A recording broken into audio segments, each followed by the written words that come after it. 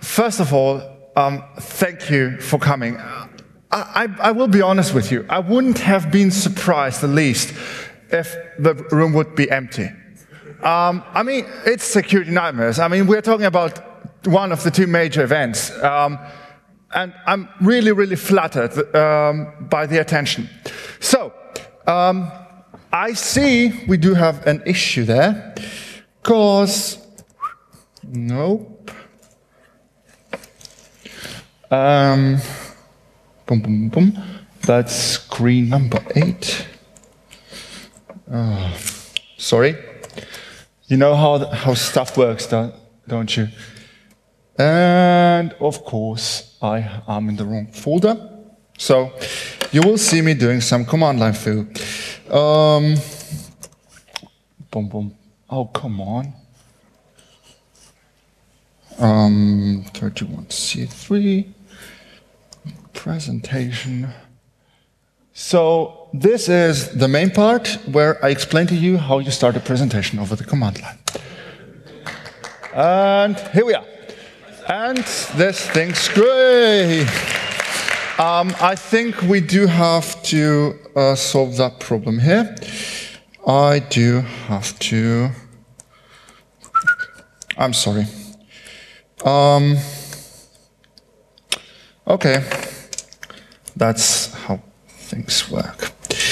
Boom, boom, boom, boom. 31C3. Presentation. So, yeah, as you have imagined, it's about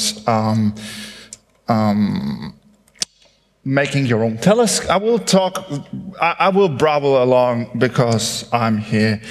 That's kind of, yeah.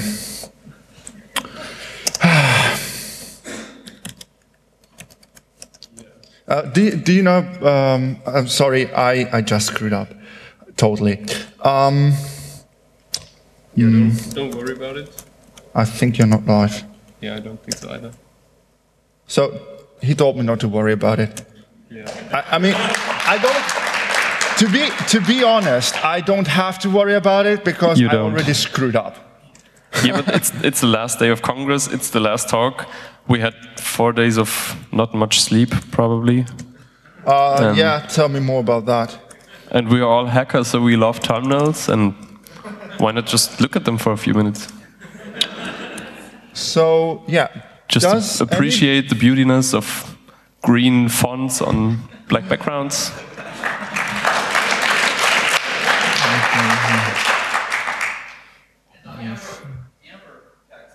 Oh yeah, yeah. So if you want to poon my laptop, if you do it, you're gonna die. Yeah. And I'm not especially I'm just saying I've only seen that happen with Linux machines, right? So not that that's same any as reason, but I see stuff happening on his monitor, so maybe we're close.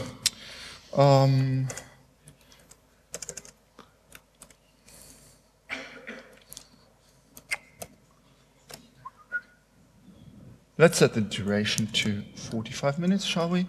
Yeah, and don't worry about it. Here we go. Nice. No, why? Yeah. Huh? Just go with it. No, I can't. It's. Yeah, no, that's not the problem. The problem is that the other half is on his laptop monitor. Okay. Okay. So now we're gonna do it. We're gonna do it the old school way. So here we are. We're not doing not anything because this thing sucks. So. Windows. That's it. I don't know. You probably have time. So. All right. We've got something here, and we'll have to go. Nice. So, that's always the thing. If you, I looked up what tool should I use. There are a lot of ones you can buy, and yeah, this one is open source, and of course I love open source. So I use that, and never with a second monitor, because of course I never thought about that. So, yes, it's about amateur telescope making. First of all, what I often hear when I tell I'm at the People's Observatory of Munich. I did also some research in astronomy, and so I'm involved, and I do. I show people the observatory. I explain them how telescopes work, and when I tell them, look, you can make a telescope yourself. Yeah, of course. I mean, it's an optical precision instrument. You have to have expensive machinery. You have to know a lot about optics and stuff like that. Well, yeah, no. Because you need the expensive machinery if you are going to do it with a machine. So if you're going to go huge, of course you're going to need a machine, because we're talking about removing tons of glass here. But there's a big, big but. That sounds wrong. If you're going to do it by hand, and we're talking about telescopes roughly in the range up to a meter diameter, imagine that. That's a huge telescope. That's a big-ass telescope. You can do it by hand. It's a lot of work, but you can do it with the mere attribute of a human being not being able to repeat emotion again and again, the same way, the exact same way. Especially if you tell the people, look, embrace the randomness, you can do it. You can make a telescope that beats manufactured telescopes you can buy, and you can pay a lot of money for it. So here, that's a short outline. So if you have more questions, write me an email, Twitter, whatever. Come to me personally. Although we don't have that much time, I can talk to you about anything you want. I can tell you where you can get the stuff, and if you are interested, hit me up, and I will share all the knowledge with you. Because again, the knowledge I got, I'm not the best guy there is. I happen to live in the same city with the best guy there is in Germany. And if he's watching, and I'm sure he's watching, thank you, Stathis, for showing me that and for making it possible that I can make my own telescopes. I haven't finished a single one yet, because I always rework stuff 3 or 4 times, including those slides here. So, why do I need a telescope? I mean, I can go out in the dark. Dark is a very important part of it. Astronomy works better if you can see the stars. Except radio astronomy, but we're not talking that here. We're talking optical astronomy. Why would I need that? I mean, I do have an eye. I can see the stars. I can see the Milky Way. It's an impressive view.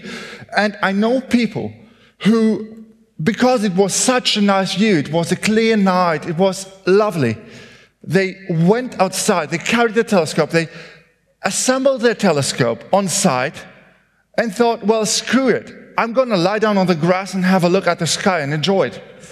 That's it. That's about amateur astronomy. You love to do it. And, well, if that works for you, go for it. And if you make a telescope, don't let anyone tell you, oh, that doesn't work. If you know it works for you, do it. It's the most important thing. You can make it like you want. So, here are some incentives. First of all, with a telescope, you can have a look at galaxies. Like that one. This one is also from a ground-based telescope, but as you can see, those guys, well, they do it for a living. The ESO is the European Southern Observatory. So you won't see that in a telescope, but you can see a faint blob. You will see that region here. If you don't like that, well, then I have bad news for you. There are better objects, like Albireo here. This is a double star, and this is a star, you can see it with the naked eye, but in the telescope it resolves to 2 stars orbiting each other. You don't see the orbiting, obviously. And the one is blue, the one's red. So here you can see astronomy. If you had astronomy in school, you had astronomy at university, they tell you, yeah, some stars are red, some stars are blue. Yeah, wow. If you see it in a telescope, then it's something completely different. The more you know, the more this experience on the eyepiece is enhanced. And planets. Okay, that's Pluto, sorry. Old habits die hard. Planets. This one is actually what you would see, of course, not that detailed, because there's still an atmosphere in between, and those are probably some 1,000 pictures. No, that's Hubble, screw that. So you can get those quality pictures, similar quality pictures with an amateur telescope, but you need to take a video, you cut out parts which are good, which you like. There's software for that, of course. And you end up stacking like 2,000 or 3,000 pictures, and then you get good quality. It will be, if you have a look at it yourself, it will be a bit blurrier, but you will definitely see the stripes and the big red spot.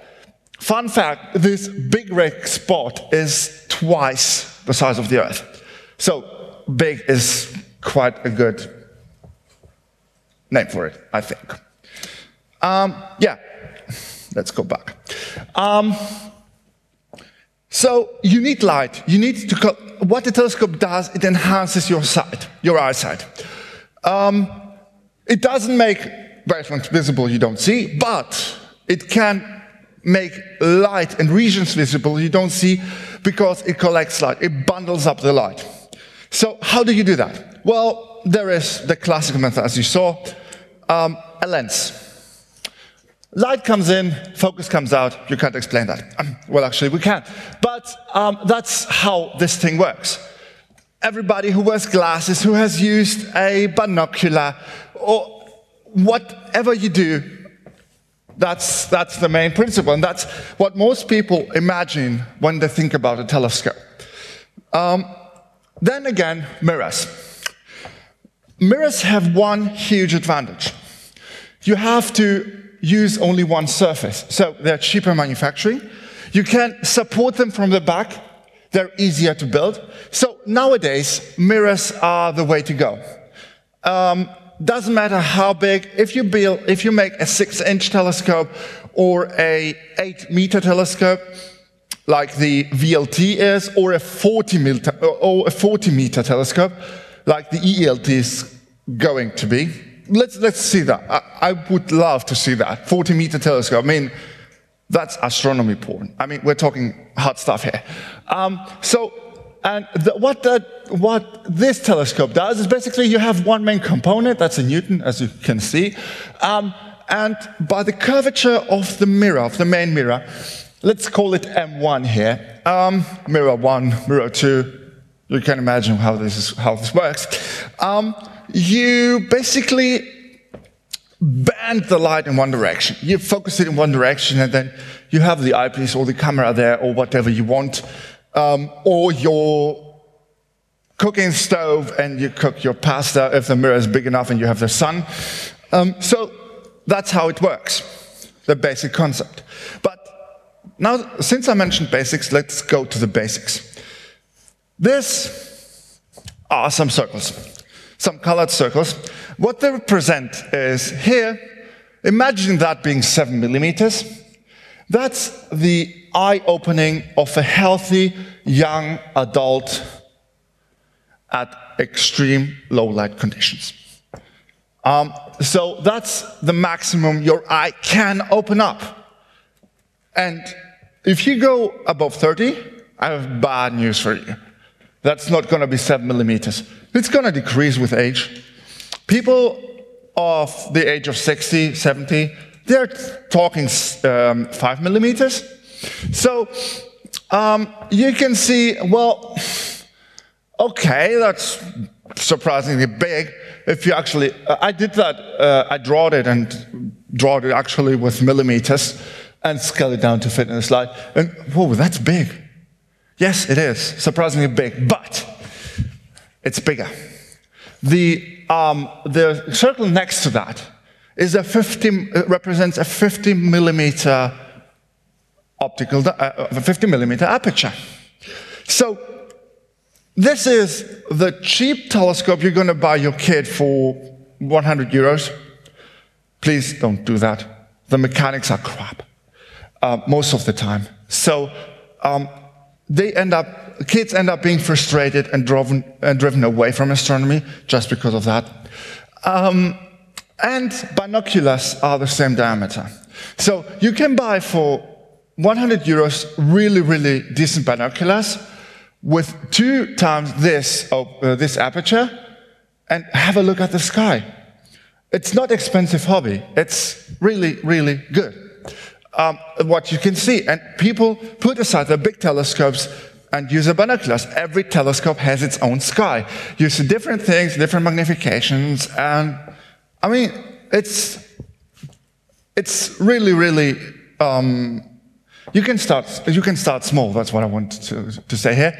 Then we have a 140 millimeter. That's a typical starter telescope, and this here, this is no moon. This is a 1 meter mirror. It doesn't fit into the slide. So, as you can see, most of you already know it, but the surface area grows exponential. So, you increase the diameter by 2, and as you can see here, the surface goes up by 4. So, in the end, you collect more and more light. And light is extremely important here, because you're trying to get the last photon out of that object, or the last photon that hits Earth. Another thing is that with diameter, you also increase the resolution. So here, that's the so-called baseline. Actually, to increase the resolution, you don't need that part. That part simply collects light. You could just use the part on the left edge and on the right edge, and you would have that increased angular resolution. And in fact, we're doing that. It's called interferometric astronomy. It works great with radio telescopes, but with optical telescopes, they're right about bringing it to functionality. But it's still a bumpy road to go down. A bumpy road, sorry. Sorry, I'm totally on caffeine. And you know how it is. Big audience, you get bright light in your eyes and you barely can see the people down there. And that's how it goes. So it goes inverse proportional. Yeah. So again, the types of telescopes, how it works. Here, the light goes in from the front, and because it's a mirror and it's reflected, you do have to have that part here, this secondary mirror, which goes up. And here you have a typical single lens telescope. You can see you have color errors here, but that's not the point. The point is, what I want to make is, here you have 2 surfaces, here you have 1. One surface doesn't have to comply with anything. You can have 1 surface, you can make it work, and at the moment it works, it works. Here, you have to make 2 surfaces work with each other. And that's much, much harder. Because if you happen to make it wrong, it can totally go south. If those 2 are not centered properly, the whole optical capabilities of the telescope go really, really bad. So, yeah. Now to the main part, making the telescope, actually doing it. First of all, I will talk about the optics.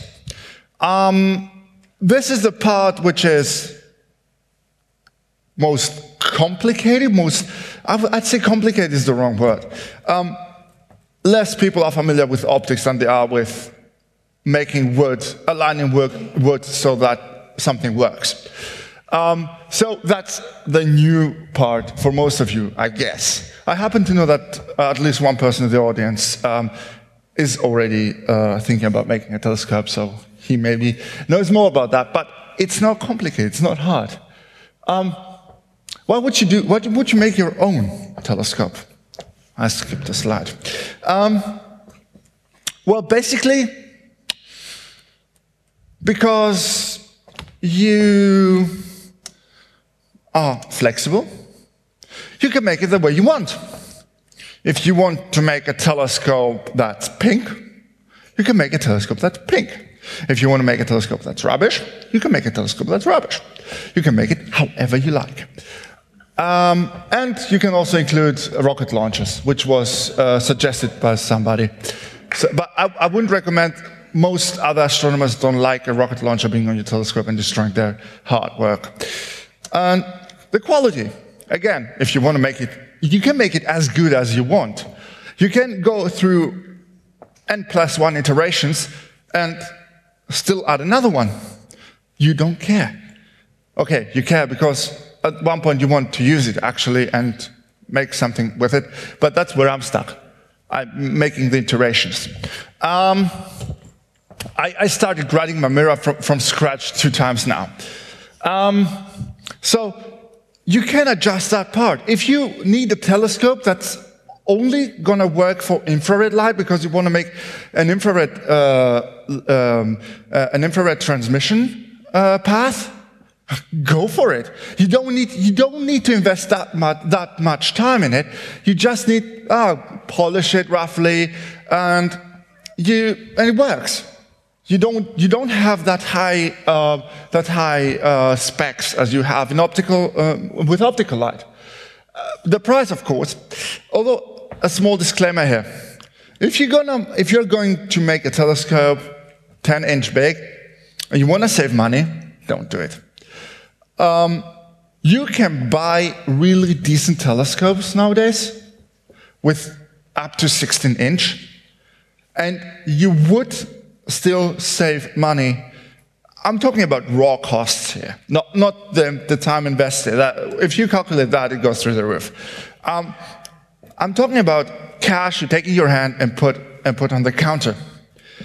You will save money up to 16-inch, but make a small telescope, one that you would like to use, of course, to gain the experience, to see how it is, how it works, where the problems are, and then go big. If you go really big, if you go above 18, 20, 24, 30, 33 inches, 40 inches, the sky's the limit here. People are running amateur telescopes with 1 meter diameter. That's insane. If a guy arrives at the site with a trailer and he tells you, yeah, that thing is full with a telescope, with 1 single telescope, and you have to climb up a ladder 2.5 meters to get to the eyepiece, you know what I'm talking, why I say it's insane. It's crazy. But then again, we are at the Hacker Congress between the holidays. I guess we are crazy too. And, of course, availability. Telescopes above 18-inch, light construction, that you can carry it with one person, that's considered light there. They're not that abundant. There are some small manufacturers, and you order it today, you will have it at the 33rd C3, maybe. So we're talking 2 years delivery time, and in that time, of course, you will be able to make your own telescope. And most importantly, because you freaking can.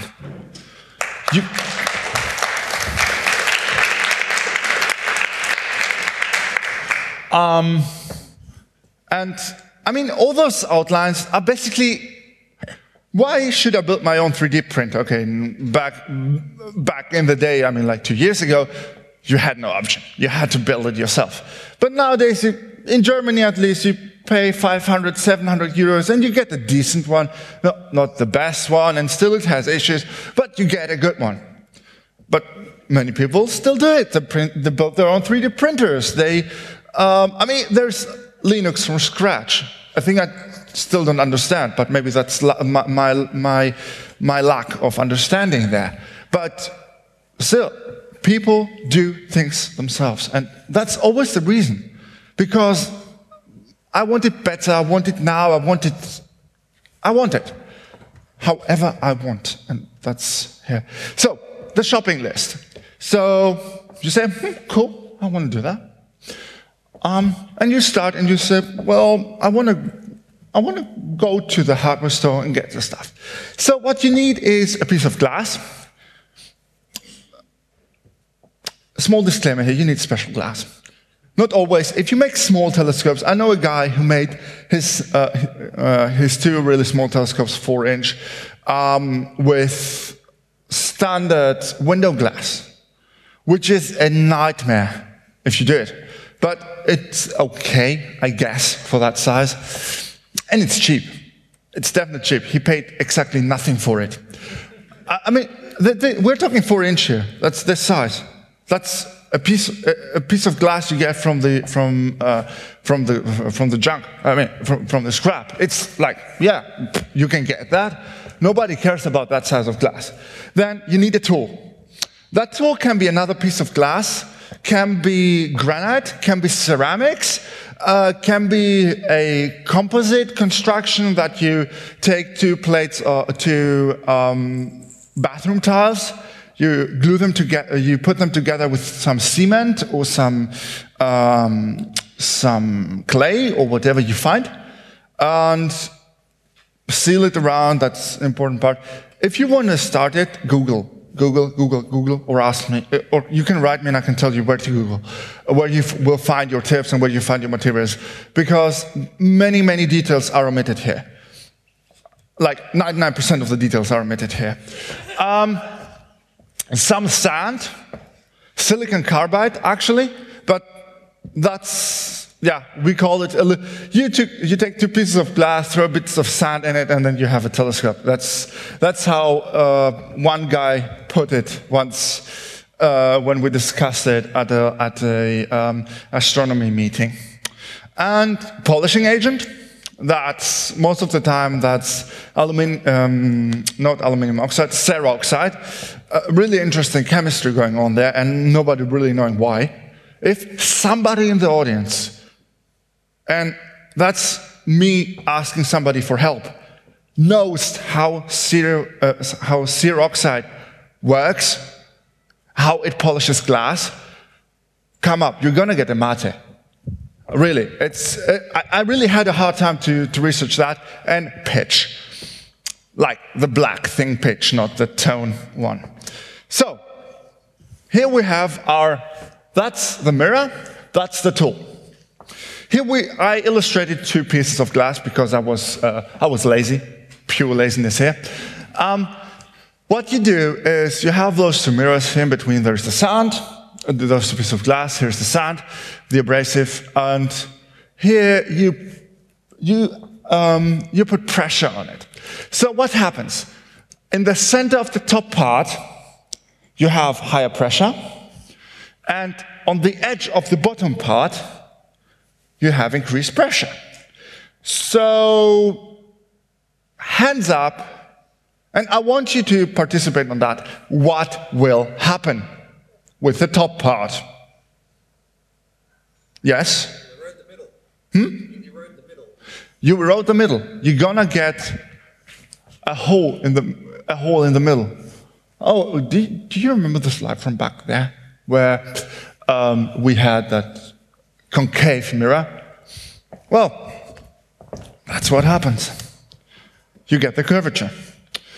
And if you do that chaotically enough, so you turn the 2 parts in opposite directions randomly, like you make some. Actually, I wanted to make a small demonstration here today, but guess what?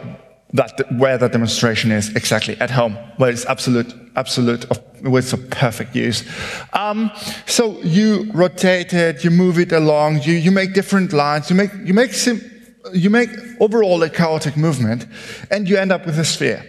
So what you do then is you measure how deep you are, and you know the shape of the sphere you have, and if you get to a point where it is the shape you wanted, you refine it. First of all, with silicon carbide, you start with with a granule size of 60.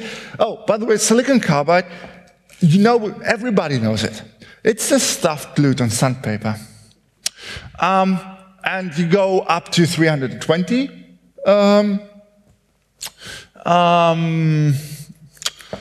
granule size, and then you go to aluminum oxide. That's a really fun fact. So I was traveling.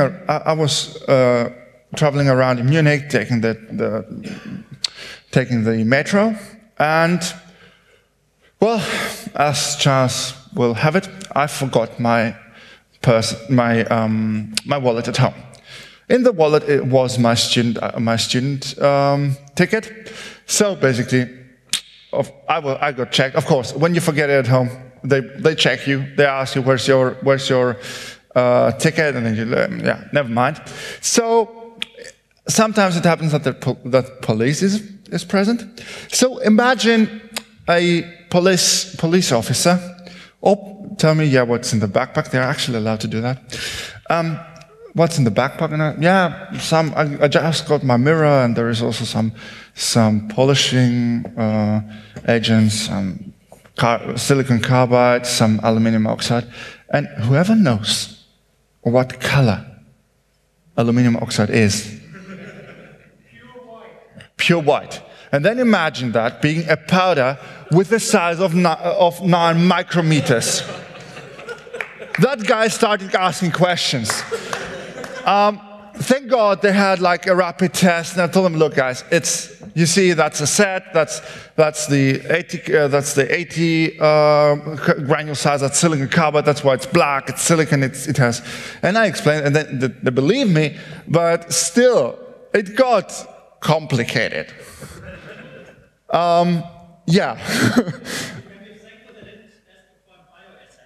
Sorry, I didn't understand.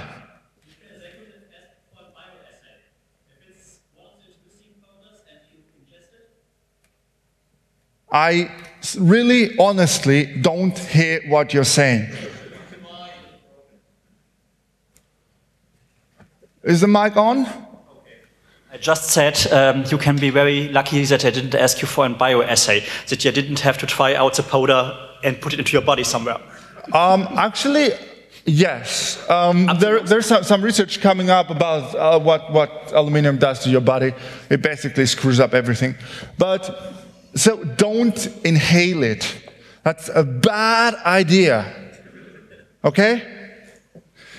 So then you with all these steps, you go finer and finer. You refine the surface. Starting with the 32 micrometer aluminum oxide, you can already see, if you look at a flat angle on the mirror, you can see it starts reflecting. That's where you get, oh God, yes, I'm close to having a mirror. No, you're not. Then the work comes in. This guy here who's putting the polishing agent on, that's the copyright holder, Stathis Kafalis. That's the guy who's like the guru in Germany, in my eyes, my opinion. But he knows a lot about grinding mirrors. And I know he's watching, so I know he's probably going red right now, but I don't care about that. So what you need is cerium oxide and pitch. That black thing, you know why they call it pitch black? Well, there you see it. And this yellowish powder, which was also a funny thing, they wanted to test that too. You dissolve it in water and you put it on the pitch, and you don't put a lot in it. That here is really, you see how thin it is? You don't put a lot in it, but still, the cerium oxide kind of interacts chemically with the glass. Then again, it beds itself in the pitch, and kind of like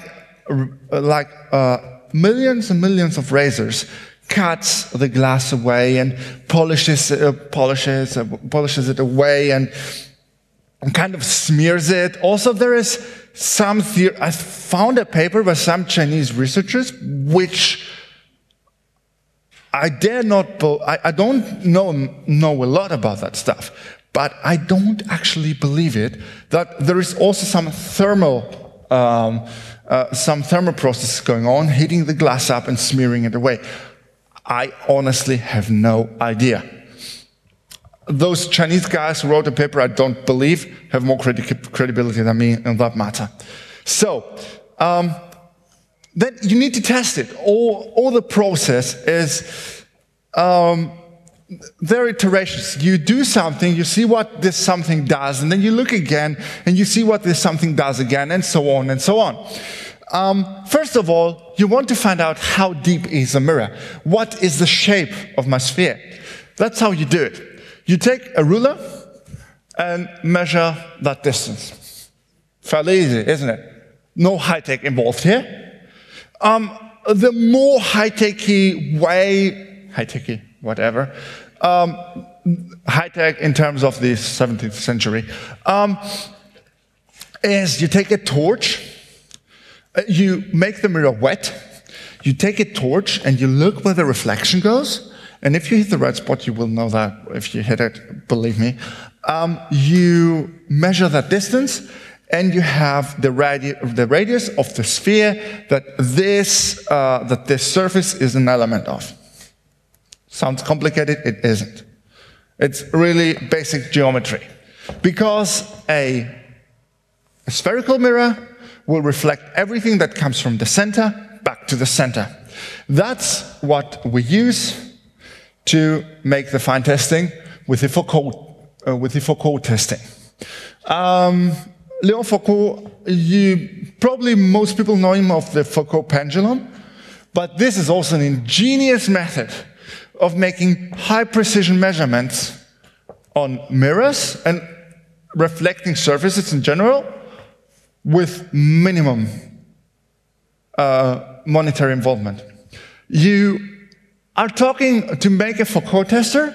We're talking, if you are going to go fancy, like really fancy, we're talking 50 euros here. You can make it actually for free if you go to a scrapyard or something like that. It's really, you can make it really cheap, and it's really precise. It's surprisingly precise. And then again, interferometry, that's like the more techie way. I won't illuminate interferometry here. I could make a talk on interferometry alone, or interferometrical testing of mirrors, because you have to take into account so many effects that I'd simply say that's nothing for the beginner. But if you go, there's a lot of information on that to read up. So Google it. You will be more than happy with information you will get. We'll get there. So here we have a Foucault tester. On the bottom, you see the light source shining onto a mirror, projecting the light on your test subject. And here you have an edge, a knife edge. That's why it's called also Foucault knife edge testing. And here what you can see illuminated is, so basically what's the thought behind this? Here we are roughly in the center of the mirror. We are talking, here the dimensions are scaled down in order, that's a Wikipedia picture, in order for it to be, for you to be able to understand it. But that size, if compared to human eye, that mirror would be there. That would be a typical focal distance for that one. So here we are roughly in the center. So what you do is you know, okay, if I project something from the center on the mirror, it goes back to the center on a single point. So if I put a knife edge there, a really, really sharp edge, which blocks which binary blocks or allows light to pass through, if I had a perfect sphere, a perfect setup, theoretically, I would see the mirror or the test subject illuminated, and then it goes black as I move the edge back and forth. Well, reality kicks in, and you get deviations from the sphere. So here, that's more or less a good sphere. Here you can already see, here you have kind of something funny going on here on the edge. Here there's a kind of a mountain in the center, here a smaller mountain combined with a ruined edge, I'd say. Here you see some shadings, here you see a pit in the middle, and again this edge. This is a typical error beginners make. Nothing you can't correct, but yeah. So this is what you would see. And you see here, these deviations from the sphere we're talking about maybe here it's huge. We're talking about 200 nanometers? Nanometers.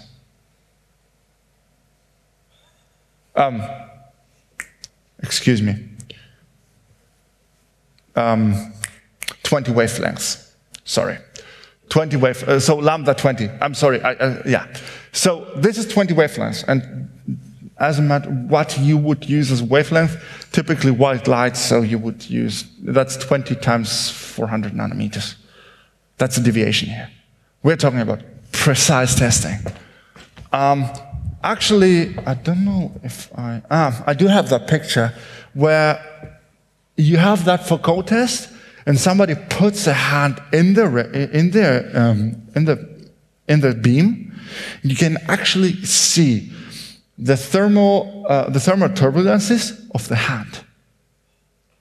So you can imagine what the resolution here is. It's really, really good. And yeah, interferometers. This is basically for you to have something to Google. Those are interferometers which work with,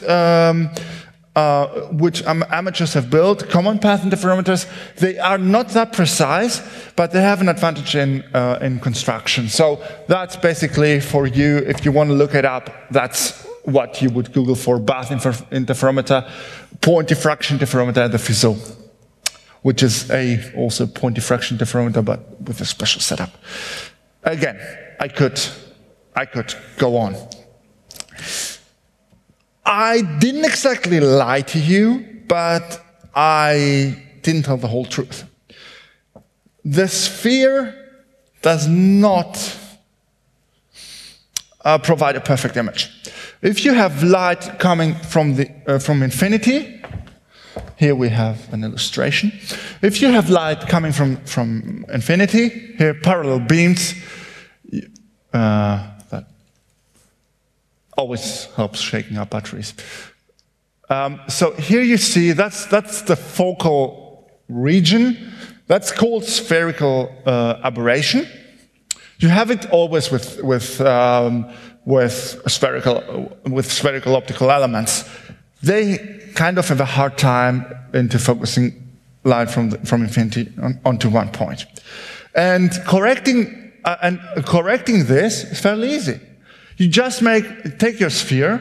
This is a bit exaggerated, but you take your sphere and make a little dimple in the middle, and you end up with a parabola, and a parabola focuses all the light on one point, coming from infinity.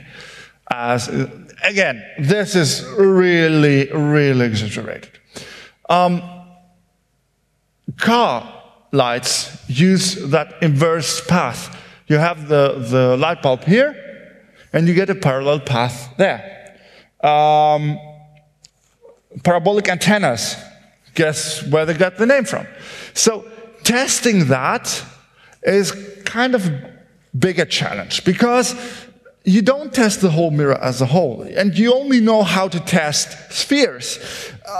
So what we do is we cover up some areas there. It's called a mask. You have black paper and you cut holes in it. So what you do is you approximate that parabola with a lot and lots and lots of, depending on how many you want. For a small mirror, 3 regions. For a big one, you would use up to 8, up to 10, 12. I've seen one with 14. That's just insane. So you approximate the mirror with zones. You assume that you have a steady curve. You don't make funny stuff between the regions. So what you do is you measure a lot of spheres, and if the relations of the spheres to each other is correct, everything works fine. There's also software where you can calculate what that relation has to be, which fits everything and stuff like that. You can do that in an Excel sheet or LibreOffice Calc sheet. Whatever you want, you can do that. There's a lot of software, and if you search for core interferometry, you will stumble upon those pieces of software. Most of it runs on Windows, but Wine works just fine. So this is the grinding part, making the mirror. For a 8-inch, 200 millimeter, 8-inch or 200 millimeter mirror, we would calculate, if you are good, 90 hours of grinding, polishing and everything included, and testing. If you are average, we're talking rather about 130 to 150 hours. The biggest part is building the telescope. First of all, you have to decide, what do I want? Do I want a telescope which I want to, perfectly possible with an 8-inch, to take it with you on the airplane, hand luggage. I don't know if the TSA likes it because I don't know, but I know people who take their telescope on the plane as hand luggage. Maybe you want to, I had a problem. I needed public transport. I didn't have a car until recently. So I needed to carry that telescope with me on public transport. So I bought one, blame on me, but yeah, I bought a small telescope, have that in my backpack, have a tripod in my hand, and the eyepiece is on the other hand, and I just can't go ahead. People can take me easily with them in the car or whatever, so it's not hard for them it's not easy to them for them to say no and just say, okay, I don't want to, I don't have room or whatever. It was really, really compact. And people are even going for a hike with their telescope. So we are talking about really, really lightweight and compact stuff here. But if you want to observe from your backyard, there's no point in investing all the time and the money and the complicated constructions and the many failures or whatever. You just build a telescope that works, and you don't care how heavy it is. You put a plastic sock on it, and it's protected from rain and everything. It's just there. If you want to take pictures with it, there are different demands. So you have to decide, what do I want here? What do I want to build? So let's start with what are the main factors. I mentioned transportability, handling. The best telescope is of no use if you can't use it. That's a tautology. Anyway, and you want it to be rigid. You don't want to invest tons of hours in your optics and making everything perfect, and then everything being sloppy and shaking around. Because that's the main reason. Do you remember those cheap telescopes I told you about? Don't buy too cheap telescopes for kids, because they have sloppy mechanics and they are no fun to use. And if it's no fun to use, you won't use it. And if you won't use it, then don't start in the first place. So those are really important factors. And especially the transportability is a thing. Also, your budget. If you have no budget and if you have no car, there's no point in making a 1 meter telescope. We are talking about 5,000 euros only for the mirror. And if you are not careful, and that guy in the stream watching right now, he knows what I'm talking about. He made an 8.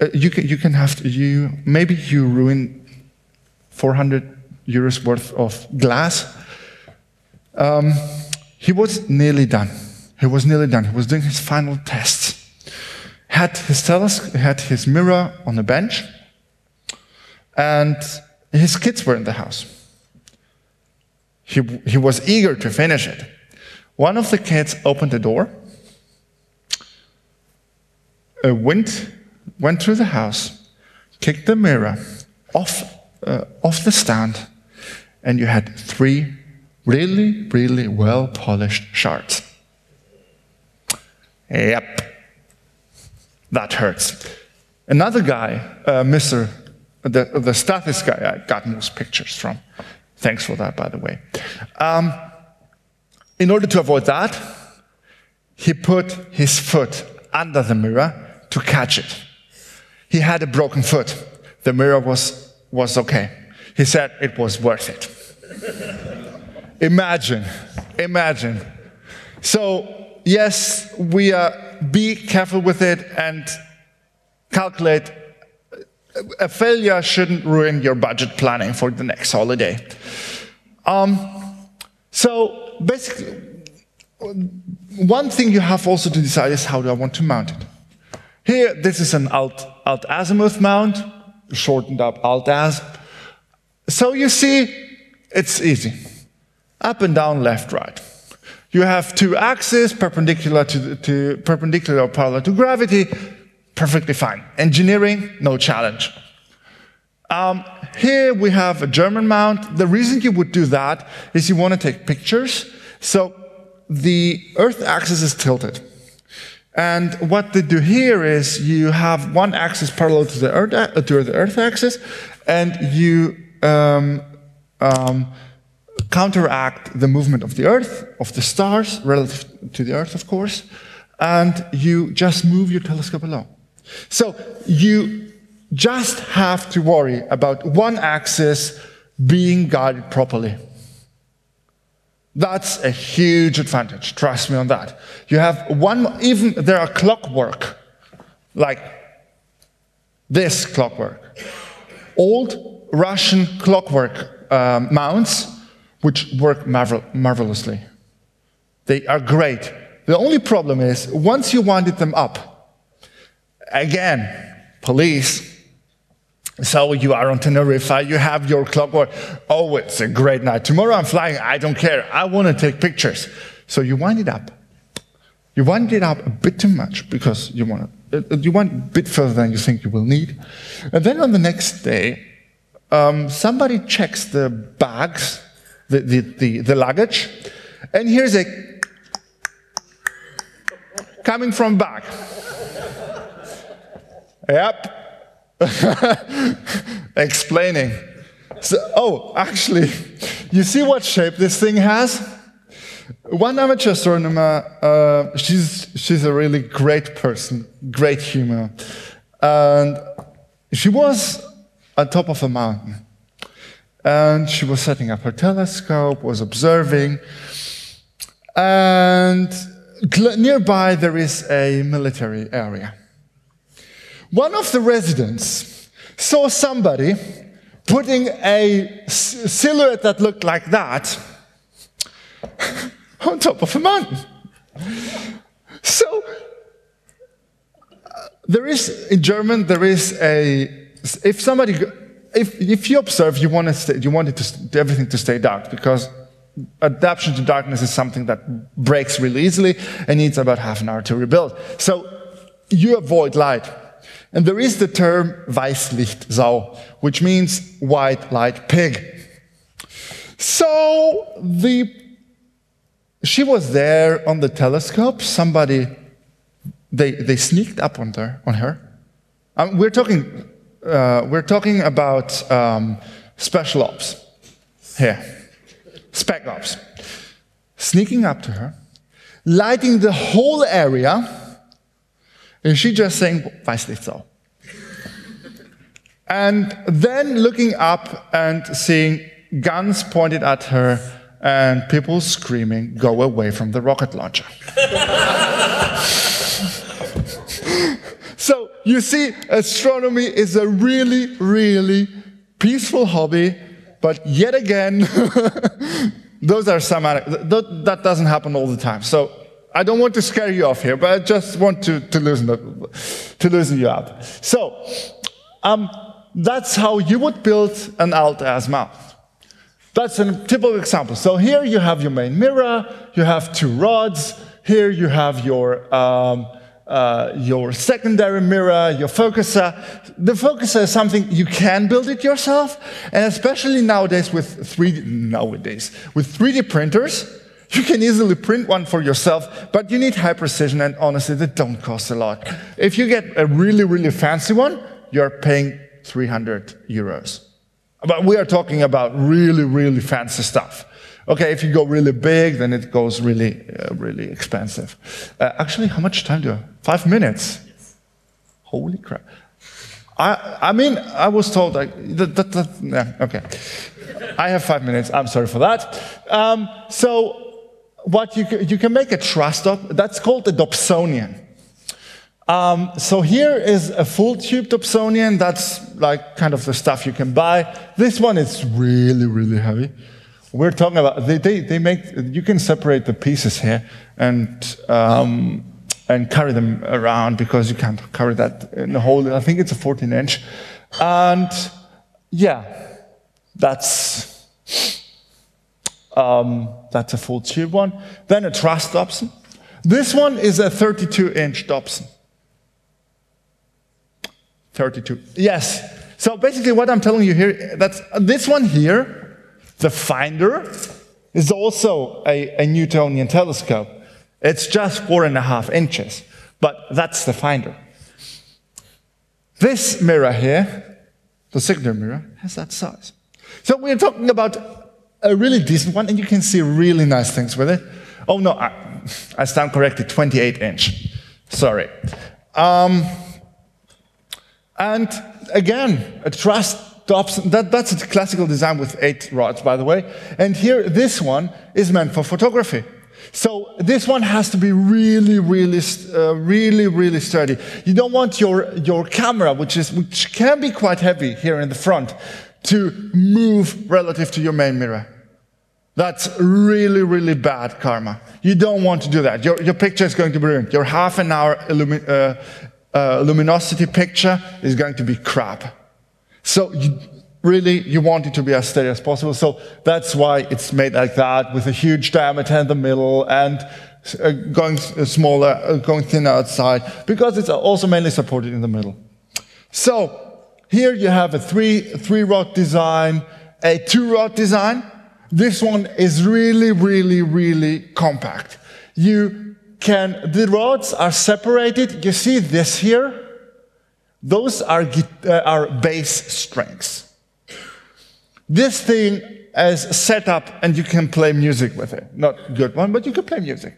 And here you have really the baffle in front of the second. So this one is a compromise going totally for transportability. You lose light if you do that, because you have the strings going in the optical path. You have this huge thing here, so you want to have it really light. You're losing light, but you want it to carry it with you. And I happen to know that Stathis has made with his motorcycle a tool with that. And so yeah, everything possible. So the top part called, I have to speed up a bit. So if you don't understand something, please forgive me on that. So the hat, the top part, has 2 main components which you want to support thoroughly. Here, the secondary mirror, that's the shiny thing there. Guess what? And the focuser. That's one of the fancy ones that costs 200 euros. And you want that hat to be as light as possible because you are away from the center of mass, and you want it to be stable. You see engineering problems coming up? Everybody does. And solving this problem seems impossible, but it's really, really well, they're really, really good solutions. So here you see trusses here on the supports, and yeah, here another solution on that. And yeah, so you can solve that. People have actually made hats, secondary mirror supports with guitar strings. So everything's possible here. 2 minutes? Over? It's 2 minutes. It's maybe 5. I'm speeding up here. Sorry. And here you have the mirror box, which is basically quite easy. You have this structure here, which supports the mirror. Here there would be silicon pads if it's done, and everything movable, easily movable, that everything can align in such a way that there is no torque on the main mirror. You don't want that. You really don't want that. It ruins your image for no particular reason. So you don't want to do that. So here again, the altitude wheels attached to the box and the rods here, and you basically, and all that goes on the rocker box, which is basically Teflon grinding on top of Ebony Star. Ebony Star is a top counter cover, a kitchen top counter cover. So it's easily accessible. They don't produce anymore. There are alternatives. But yeah, so that's how you would do everything. I want to thank those guys, Stathis, Martin, Tassilo, and the People's Observatory. And I want to dedicate this talk to John Dobson, without whom this Dobson design would not have been possible. He died earlier this year, in January last year. So he died earlier this year, and yeah, was a huge loss, definitely, for the community. And that guy was the one that made democratized astronomy for everybody, the sidewalk astronomy. And yeah, some software here. Just Google it up, open source, everything. Download it, modify it, improve it. And some links where, yeah, Cloudy Nights, that's an English forum. Everything is organized with forums in the sector. Astrotreff and Astronomie.de are sites that are German, so everything happens in German. And yeah, can we arrange 5 minutes for a Q&A? Yeah, I think that's possible. Thank you. Yeah, sure. Yeah, so if anyone has questions, just come to one of the 4 microphones and we'll just go ahead with microphone 3. Hi, I was curious. Hello. I was curious whether amateur astronomers using these systems have ever done things like calculate redshift, and whether they actually look into the more sort of scientific side, or whether it's purely observing. There is some science done, but it's mainly variable stars and asteroids and planetoids, stuff like that. Because the problem with, you could possibly calculate or measure redshifts, but the matter with that is you need for redshift calculation, you need high resolution spectrometers. And those are expensive, and they are expensive for a reason, so they're really, really hard to make. So yeah, to calculate redshift is kind of a hard thing, and you can only, spectrometers need a lot of light, so you can only do that on bright objects, and all the bright objects have already been measured. There's the hell measured out of them. So you can do that, but you can't contribute in science with that. Main contributions of amateurs are, again, as I told you, small planetoids and variable stars. But there's also one site called galaxyzoo.com, where you have pictures of galaxies, and you can sit there on your PC. Works great if you have to wait on somebody. You can say, okay, that's a spiral galaxy type, and so on. So you can help classify galaxies there. So you're welcome. Yes, please, mic number 2. Hello? Yes? If you're using purely glass for the mirror, without the shiny surface known for the bathroom, isn't there a big loss of light? Yes, it is. You have to cover it up.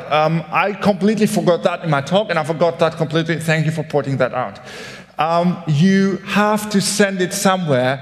You need a vacuum chamber to illuminize it, and to put also a cover material on top.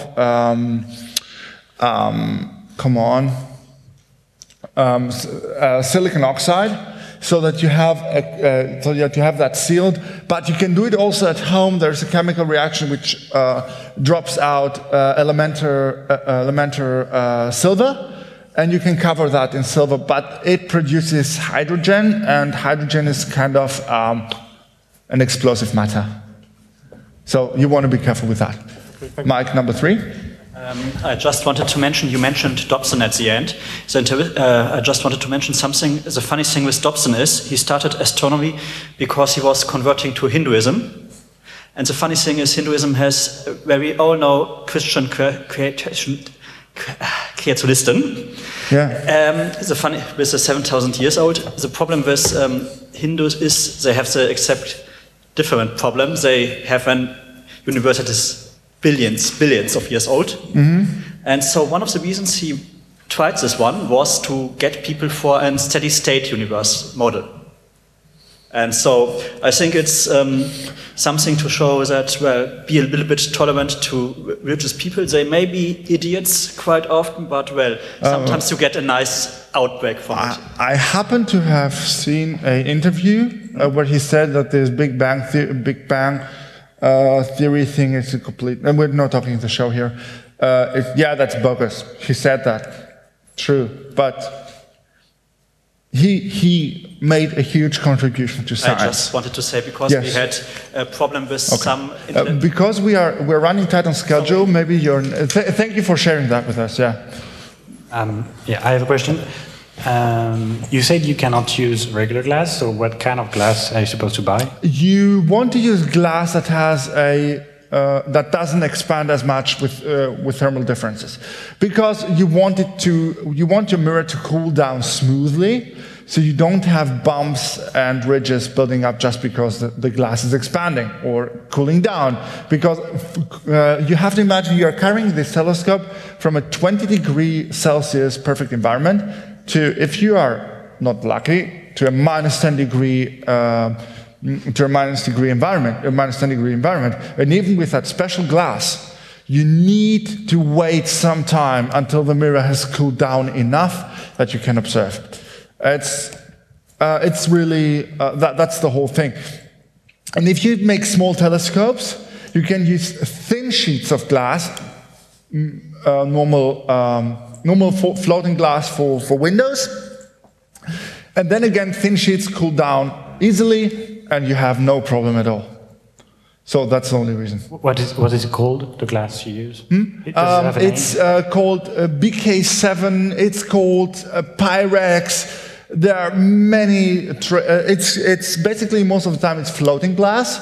So there are many trademarks on it. But the way I would buy glass for that is hit up a guy who sells glass for those purposes. There are many, and it's not really it's not that expensive. Okay, so I think that was it with the questions. Looks like it. Yeah, thank you again.